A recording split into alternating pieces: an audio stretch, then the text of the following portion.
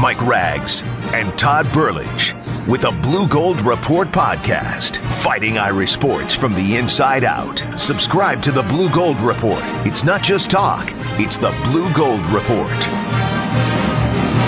Welcome to another edition of Blue Gold Report, brought to you by D.O. McComb & Sons, Fort Wayne, Indiana.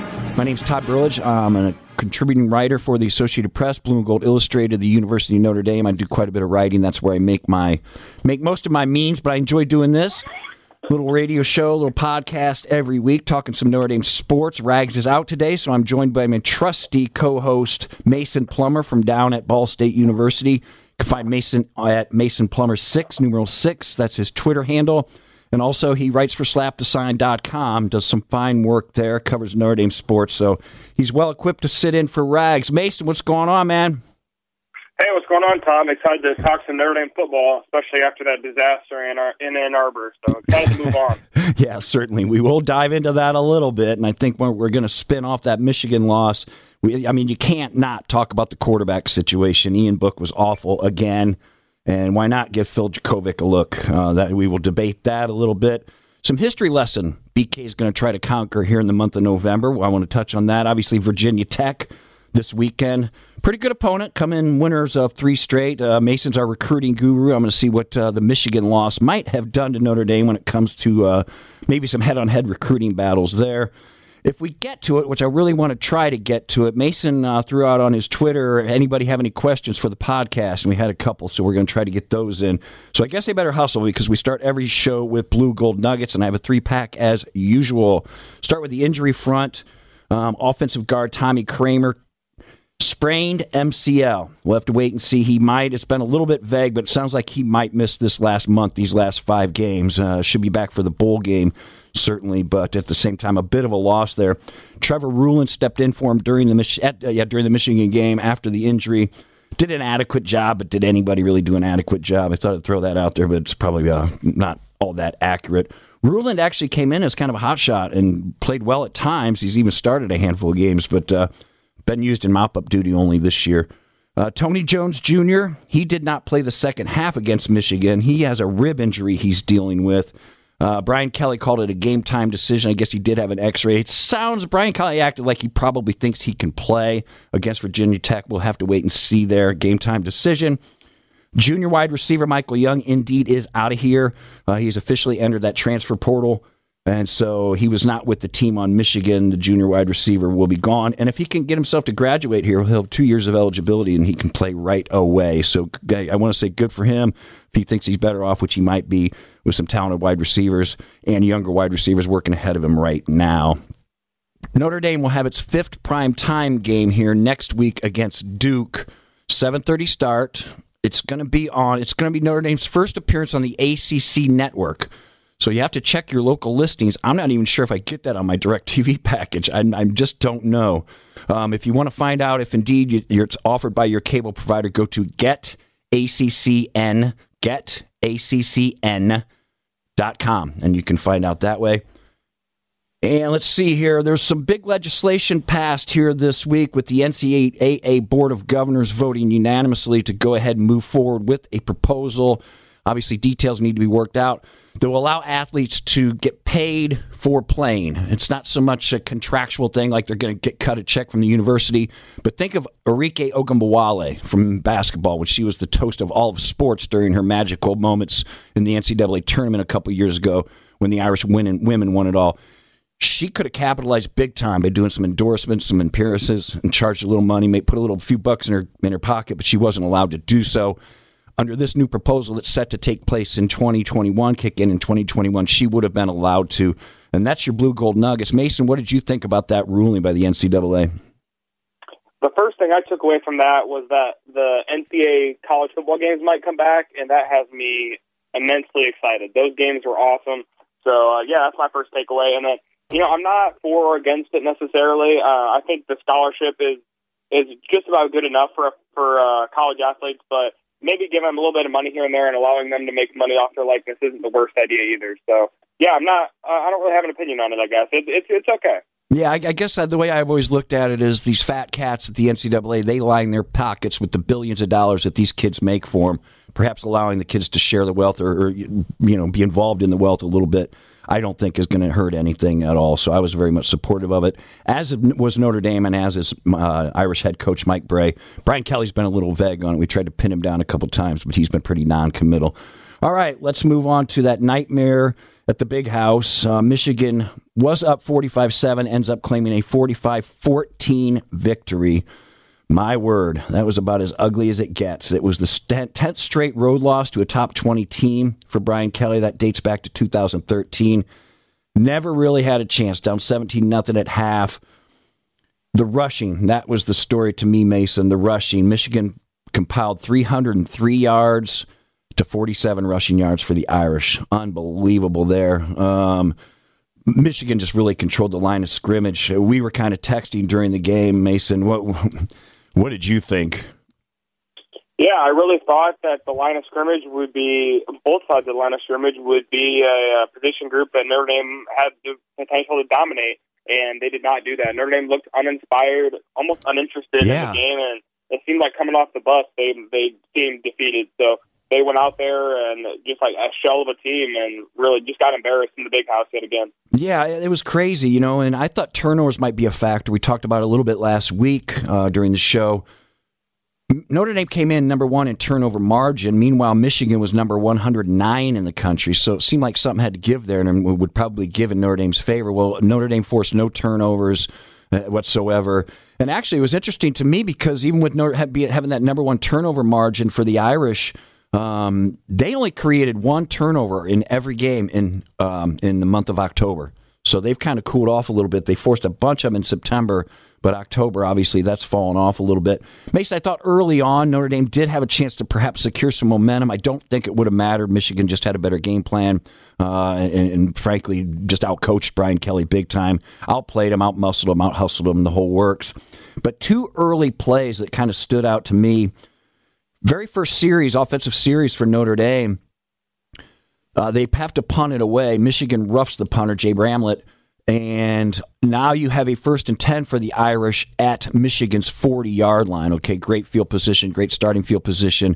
Well, it didn't work out. Notre Dame went just flat backwards on that one. I think they lost 5 yards on that drive and ended up having to punt it away again. I think the bigger play was, though, a little bit after that when Bo Bauer partially blocked that punt in the end zone, kind of squirted out, and it certainly looked like Notre Dame was going to get possession. All they had to do was stay away from the ball, and Jonathan Jones tries to pick it up on a wet field. It squirts away from him. You end up giving the ball back to Michigan. Michigan takes drives for a field goal, and it was basically game over at that point. But we mentioned at the top of the show, I suppose the leading story for me was Ian Book and just how bad he was, really, for a second straight game. 8 of 25, 73 yards, career low there. It was the worst statistical performance of his career. It also was the worst eye test of his career. Michigan got some early pressure, Mason, rattled him, and he was never the same. Just evaluate Book's play from your side. Yeah, in the show that we had leading up to the game, we talked about Book's happy feet and how he tends to just move around in the pocket so quickly and not give his receivers a chance. And while there was a good amount of pass rush on him, and that comes down to the offensive line and the running backs not picking up blitzes, but at the same time, there was plenty of chances where he does have to take a hit, and quarterbacks need to do that, need to stand in the pocket and take a hit. But he has guys like Kmet and Claypool running down the seam that were open. There was plenty of missed chances for Notre Dame. And 73 passing yards doesn't cut it. So if you're gonna step up in the pocket and try to escape or get happy feet, like I like to say, then at least try to run and don't run out of bounds or run straight into a sack. Right. So Book just needs to get it figured out. And at the moment, he looks like he's a high school quarterback, just scared.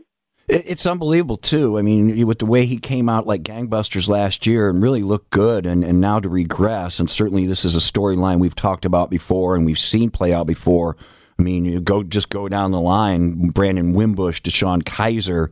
I think you could even throw Everett Golson in there under a little bit of a different circumstance. But the first year they come out as starters, they look great. By the time they come back for that second year, boy, they fall off the cliff big time. Well, anyhow, we've also debated about Book coming back for a fifth year and his value as far as an NFL draft. So I thought it was a good time this week to catch up with my friend Scott Wright. He's the president and founder of NFLDraftCountdown.com, NFLDraftCountdown.com. It's a fine site, and he is a draft analyst. Just kind of wanted to get his take on Ian Book, and it wasn't necessarily a glowing review. And I was a little surprised before the season when I was hearing the talk that maybe he would go pro after this season, because, I mean, he's never been the type of guy that projected as an early round pick. Even, I think, in the best case scenarios, he was more of a day 3 type, and he's regressed this season mightily. I don't even know if he'd be a draftable guy at this point. He's not playing well, and he's just absolutely no pocket presence. And I think the biggest thing is the lack of pocket presence. Everyone made a big deal about Sam Darnold seeing ghosts. Ian Book is seeing ghosts. He runs too early. He takes off and bails on the pocket too early. He runs too early, and I think he's leaving a lot of production on the field. I think his struggles have impacted guys like Chase Claypool and some of the other weapons there. So, yeah, I mean, I don't see him really as a draftable prospect at this point. I think he needs that 5th year. Even at his best, I thought 4th, 5th-round pick. That was before he regressed so mightily this year. So, I mean, if he wanted to go pro, maybe he's a 6th or 7th-round pick. In worst case, he would certainly be in a camp. Somebody would sign him. But he's not going to be going into a situation where the team's going to invest in him and view him as a starting quarterback. So he'd be taking the hard route if he did go pro after this year. Mason, you heard it there. I mean, he just does not think Book has any chance of getting drafted at this point. I don't either. I mean, the eye test isn't doing it. When you start talking about arm strength and a lack of pocket poise, hard to disagree with Mr. Wright there for sure. So here you have it again. Will he be back for a 5th year? Do you want him back for a 5th year? My big thing, Mason, and this is really where I want to pick your brain. I mean, Brian Kelly was asked this week about why not play Phil Jurkovec more. I mean, why not? He's a sophomore. The dude was unbelievable in high school. As a senior in high school, threw for 4,000 yards and 39 touchdowns, and he added like another 24 touchdowns on the ground. A great athlete, the best quarterback when it comes to recruiting rankings Brian Kelly's ever brought in here, and yet here you are, and you're saying you're not willing to play him because he doesn't have any game experience. Well, Mason, how do you get a kid game experience if you're not willing to put him in the games? You're out of the playoff hunt. It's time to get him in there. I think so too, and the only thing Notre Dame's really playing for right now is the New Year's Six Bowl, and that might even be out of the question. Exactly. So I don't think they have anything to lose by playing Jurkovec. And the way I listened into Kelly's press conference, and just the way he talked about, it didn't even really cross his mind to play Jurkovec more. And when you're down 17-0, Ian Book's not going to win you that game. You need a spark, and it's as simple as just telling Ian, he is your starter, and I'm fine with that. But at the same time, just telling him, hey, we need a spark. At the moment, you're not going to win us this game. Let Phil have a drive. What's the worst that's going to happen? Notre Dame loses 52-14, right. You know what I mean? So even if he does turn the ball over, there's nothing wrong with giving him a chance, and maybe he leads your team to victory. The big teams don't, like Clemson and Alabama, don't have a problem with quarterback turnover. You saw Tua take over from Jalen Hurts, and it worked seamlessly. Right. Not that Jurkovec is nearly on the same level as Tua, but at the same time, you have to be open to change, and just beating your head against a brick wall, essentially, with Book back there, it's not working. Well, you referenced Brian Kelly talking about this situation, so let's pop that in and we'll chat about it on the other side. Well, he hasn't played a lot of real football. It's been a lot of practice football. It's an incredible game, right? You practice, and then you play only 12 games. He's practiced a lot and hasn't played a lot in college. And so he's really missing that college, it's faster, and so that's really all he's missing right now. I mean, in practice he looks pretty good, but it's getting to that point where he actually plays in some of the games and making those quick decisions, changing protections, making some quick decisions. Those are the things that, he's going to have to continue to work on. If I felt like playing Phil for 4 plays, would make us a better football team, I would do it in a second. I'm only interested in how I can help our football team win. This is not about an ego or we got to play one guy or 2 guys. I want to just win football games by playing the best players that will help us win. And if I thought for a second that Phil Jurkovec would be on the field to help us winning in some fashion, he would be on the field. And that's as honest as I can be with. it doesn't make any sense to me when you're saying, if we felt like Phil could give us a chance to win, any chance to win or improve our team, would put him out there. Well, he's made 3 appearances this year. It's not exactly like he's struggled. He's 9 of 13 passes, 191 yards, a couple touchdowns, no picks. That's not too shabby. As a matter of fact, his 22 yards per completion are 9 yards better than Ian Book's. Now, obviously, a much smaller sample size. I get that. But, Jurkovec, he was even a calming influence in the Michigan game. 3 to 4 passing, 60 yards. He was actually Notre Dame's leading rusher, Mason, with 19 yards. So, to me, he hasn't done anything to suggest that the game is just way over his head and he's in awe out there. I'm not seeing it. I suggest maybe even you script a couple series for him. That way, you can put him in. He knows what he's going to call. You can work on it in practice. He doesn't have to ad-lib that much. I think that would be a good idea, but it just doesn't make any sense to at least get this guy some live reps. Ian Book's still your starter, still your main man, but it just makes sense when you start to take a peek at the future, 2020 and beyond, 2021 and those types of things. Plus, I think it would do Phil's psyche a little bit of good too, don't you? Yeah, I agree. And the only problem I foresee with Jurkovec, he has the talent on the field, and he seems to be somewhat of a gamer. But at the same time, his appearance before this most recent one at Michigan was against Bowling Green, and I'm sure you were at the press conference where Kelly highlighted that he was looking at the dummy signals and they had to burn a timeout. And I'm sure that really grinds Kelly's gears as well as Chip Long. So getting that kind of little things figured out is going to be big for Jurkovec, and Ian Book doesn't seem to struggle with those kind of things, but he struggles with the actual game stuff. So it seems like almost if you could combine the two to be a great quarterback, but that's not going to happen. Yeah, right. I mean, but what's the trade-off? I mean, those are, to me, what you're referencing with Phil, those are natural growing pain type of things that you have to work through, and you can only work through them by getting a chance to work through them. And they won't give him a chance. I totally agree. Yeah, you kind of go back and forth on this one, and that's where I get confused. It doesn't hurt to throw him out there and give him a shot. It just doesn't. You can take him off anytime you want. He's not going to lose the game for you in one series, or you wouldn't think so anyways. All right, moving on. We'll have to keep an eye. And maybe Brian Kelly has a trick up his sleeve and he's just not tipping us off. But he was pretty adamant that he was not interested in putting Phil out there because, you heard it there. He doesn't feel like Phil gives him much of a chance to win. Brian Kelly heads into November. He is going to chase a little bit of history. Mason, I will, can't remember if I told you this off air or not, so you can play along if you want, but in the 138-year history of Notre Dame football, there's only been one coach to ever go 5-0 in November. Do you know who that is? Shoot, it's not Holt. Is it Knute Rockne? It is. Yes, I'm surprised you've even heard of Knute Rockne there, Mason. Yeah, you have to go all the way back to 1930. I found that a really fascinating stat because Brian Kelly obviously faces 5 November games coming up here, starting with Virginia Tech. Rockne actually did it 4 times. I referenced 1930. That was a national championship season. Now, granted, having the calendar falling away, they actually have 5 games, 5 football Saturdays in any one month. That's kind of rare. As a matter of fact, this year is only the 9th time it's happened since Rockne ran the slate in 1930. This will be Brian Kelly's second try. He was 1-4 in 5 November games in 2014.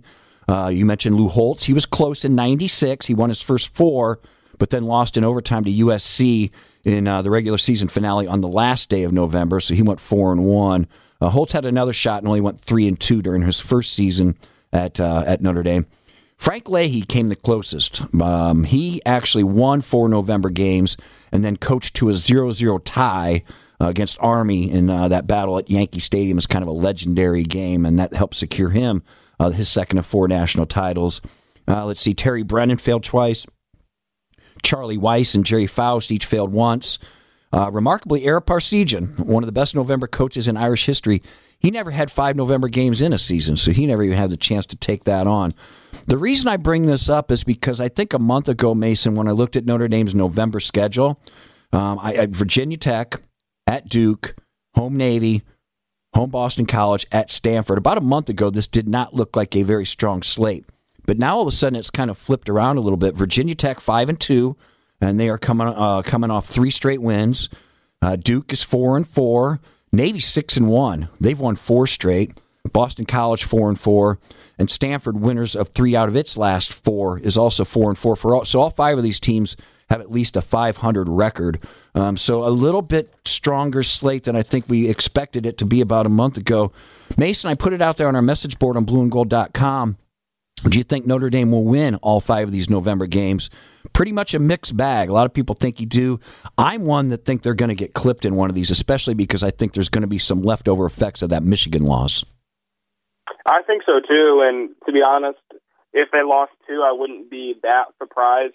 Virginia Tech's a good team that's underrated. They were ranked this season at some point. You have Duke and David Cutcliffe, who I think is one of the better coaches in the nation, and he lines up X's and O's better than anybody, and a lot of times when he loses, it's just because he doesn't have the athletes.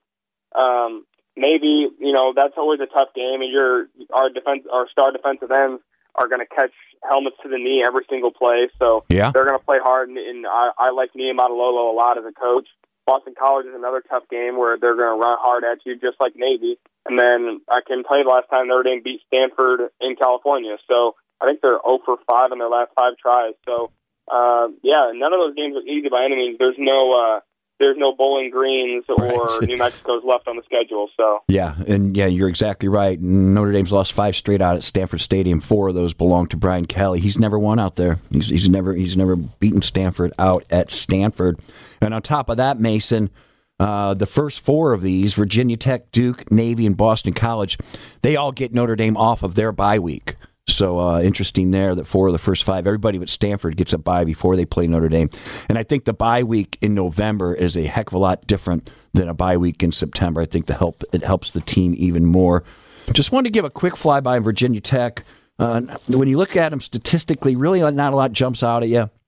Let's see.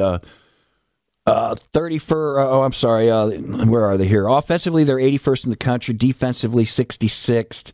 Mid-pack stuff really across the board on when you look at their statistical rankings. Hendon Hooker, he hurt his knee against North Carolina a couple games ago. Again, Virginia Tech coming in off a bye. That was a 6-overtime win over North Carolina, by the way. It's 3rd of 3 straight. It looks like Hooker, who injured his knee a little bit in that Carolina game, it looks like he's going to play. He'll start at quarterback, and he's a gifted dual-threat athlete. Somebody to watch on that side of the ball there. And a guy by the name of Rayshard Ashby. This kid's a heck of a player. 31st in the country in total tackles, getting 9 per game. He's a nice linebacker for Virginia Tech. Everything kind of moves around him. So Notre Dame about a 17-point favorite in this thing. And we'll see if that holds up. A good opponent, as you mentioned, Mason. Nondescript statistically, but that doesn't mean anything when it comes to playing Notre Dame. They won up here a couple years ago, and certainly they will have their eyes on doing the same again. Mason, I did want to ask you, we mentioned it at the top of the show, recruiting. When you're talking about what Michigan did to Notre Dame, certainly you would think it might make some recruits a little bit uneasy and wondering where Notre Dame's place is. Are there any rumblings, or did anything stand out at you after the fact from the Michigan blowout? Yeah, there's nothing concrete, but you have to imagine that both offensive linemen, Rocco Spindler and Garrett Dellinger, we talked about them last week and probably the week before, but it seems for both of them that they're going back and forth between Notre Dame and Michigan. And when Michigan blows out Notre Dame at home, and I'm sure both of them were in attendance in the Michigan stands, that has to be a bit of a swaying factor there. And then another guy I mentioned, A.J. Henning. He came down to Notre Dame and Michigan for his recruitment a couple months back. Michigan won that one out, and there had been some rumblings that maybe he wasn't quite happy there, and because he's a Harbaugh recruit, obviously, and with Harbaugh's job stability, if he wanted to stay there. But like in a game like that, you never know what's going to happen with Henning. I'm sure he's probably going to stay at this point with the drubbing Michigan had over Notre Dame. But looking forward to this weekend, there are some big time recruits visiting in South Bend. Another guy we touched on last weekend, Isaiah Pryor, the Ohio State graduate transfer. He's on a 3-day visit right now, which started yesterday. Okay, and he'll be leaving Sunday morning. So a commitment's definitely expected. He's visiting with his family, and it seems like Notre Dame's the clear front runner and the only team he really talks about. So if we hear about a commitment Saturday morning or potentially even tonight, I wouldn't be surprised about that at all. 3-star wide receiver from Massachusetts, the St. John's product, Jay Brunell, will be there as well. He's the guy I really like a lot, potentially an undervalued recruit. as well as Wyatt Millam, a guy nobody's really talking about, but a 4-star offensive tackle. He's one of the better offensive tackles, I think, in the nation. He's 6'6", 273-pounder as a junior, and wow. He's looking to improve Notre Dame's already great class of 2021. So it's looking to be between Notre Dame, Ohio State, and Penn State at the moment. And he's from West Virginia, so it's kind of a mixed bag of teams right there. But with how Notre Dame's developing the offensive line, wouldn't be surprised if Wyatt Millam becomes a Notre Dame product. Yeah, it'll be interesting to watch how all that plays out this weekend. The Pryor story is interesting because if I'm not mistaken, he was just up here for USC, so certainly that interest seems to be growing for sure. All right, we mentioned it at the top of the show, Mason. Tried to save a couple minutes here. You threw it out there on Twitter, Mason Plummer 6. Threw it out there on Twitter, asking folks if they have any questions for us. Probably have time to get to about 2 of them before we better get to predictions. So what you got, Mason? All right, we got 7 or 8. I'll go ahead and pick 2. This one comes from @BrandonMartins8. Todd, I'll just give this one to you. How do you think Book will rebound after coming off a terrible game against Michigan? Book's season has played out by the book. When he plays really good teams, he's lousy. When he plays really bad teams, he's unbelievable. And when he plays average teams, he's average. I would consider Virginia Tech an average team. Certainly, Book won't look like he did against Michigan, but don't expect him to look like he did against Bowling Green either. It'll be adequate, nothing spectacular. All right, and then we'll get to one last one here. This comes from @IrishDaily10. If Notre Dame finishes 8-4 or worse, do you think it's time to part ways with Brian Kelly and make a drastic change? No, I don't. If Swarbrick does make that move, who do you think you should go all in for? I'm going to pitch in on this one as well. Why don't you go ahead and start, Mason? One guy that I've liked a lot is Matt Rule from Baylor. That's the only really name that comes to mind that I would like, other than, there's a lot of backlash and turmoil with Urban Meyer, but he'd be an obvious choice with the winning that he brings to a program. But I'm not necessarily down to get rid of Brian Kelly. I do think that Swarbrick is questioning that contract extension they've been talking about with on the teams played recently. But I'm not ready to get rid of the Brian Kelly regime yet. How about you, Todd? Isn't football a funny deal? You go undefeated and go to the playoffs last year, and here you are the next season. We're trying to shove you out the door. I'm not quite ready to get rid of Brian Kelly yet either, although sometimes I wonder if he's reached his ceiling. This very much reminds me of 2005 and 2006. Charlie Weiss came in like gangbusters in 2005, put Notre Dame on the map. They looked unbeatable. They had everybody back for 2006, and then they lost the 2 games. They just couldn't quite get over the hump, and then it kind of took a downward turn. Kind of see that pattern with Brian Kelly a little bit. I honestly think, and I'm not one to make excuses, but it just seems like it is tougher to recruit to Notre Dame than it is a lot of other places for a variety of reasons. I think there is some legitimacy to the grades and obviously the weather and whatnot. I'm not ready to run him out of here yet because, frankly, I think his recruiting is on a roll, and that's where it all starts. If you're getting the players, certainly you have to do a better job of developing them, but certainly Brian Kelly is worth finishing out this contract. I can't see anybody running him out of here. He doesn't deserve to be. All right, Mason, let's start with you. Virginia Tech, predictions, what you got? Well, this Virginia Tech team has given up over 30 points per game, and they haven't really played a solid, a very good Power 5 team, and I think Notre Dame is that. So I'm going to go with, 35-17 Notre Dame, just barely covers. Yep, that's pretty. Yeah, I'm kind of in the same ballpark there with you. I think Notre Dame's defense is going to play a heck of a lot better than it did against Michigan. How couldn't it, frankly? I still think the offense is going to struggle a little bit for Notre Dame. I don't know that they're going to rebound as quickly as what the defense will in this game, but certainly I think the horses and the athletes for Notre Dame certainly should give Notre Dame I'm going to give them about a 14-point win, Mason. I think I'll take Virginia Tech in the points. I'm going to go 31-17. So we're pretty much in the same ballpark. Be interesting to see, though. Can Notre Dame bounce back? That's the big question. All right, quick flyby some other sports here. Notre Dame will open its regular season men's basketball Wednesday at North Carolina. If you're going to get North Carolina, a new look North Carolina team, probably the season opener is the chance to do it. The women will play Tuesday, Fordham, 7 p.m. at the Bronx. Again, that men's game is 7 p.m. as well. And the undefeated men's hockey team plays Minnesota this weekend. Mason Plummer 6, we're out of time. I better hustle and get us out of here. Really appreciate it, my friend. Yeah, thanks for having me on again, Todd. Go Irish. All righty. Thank you, folks. That's a wrap for us. Brought to you by D.O. McComan Son Funeral Home here. Hopefully Rags will be back next weekend. But until then, y'all have a good week. Peace. This has been a presentation of Opt-In Productions. Podcasts by Federated Media. Podcasts by Federated Media.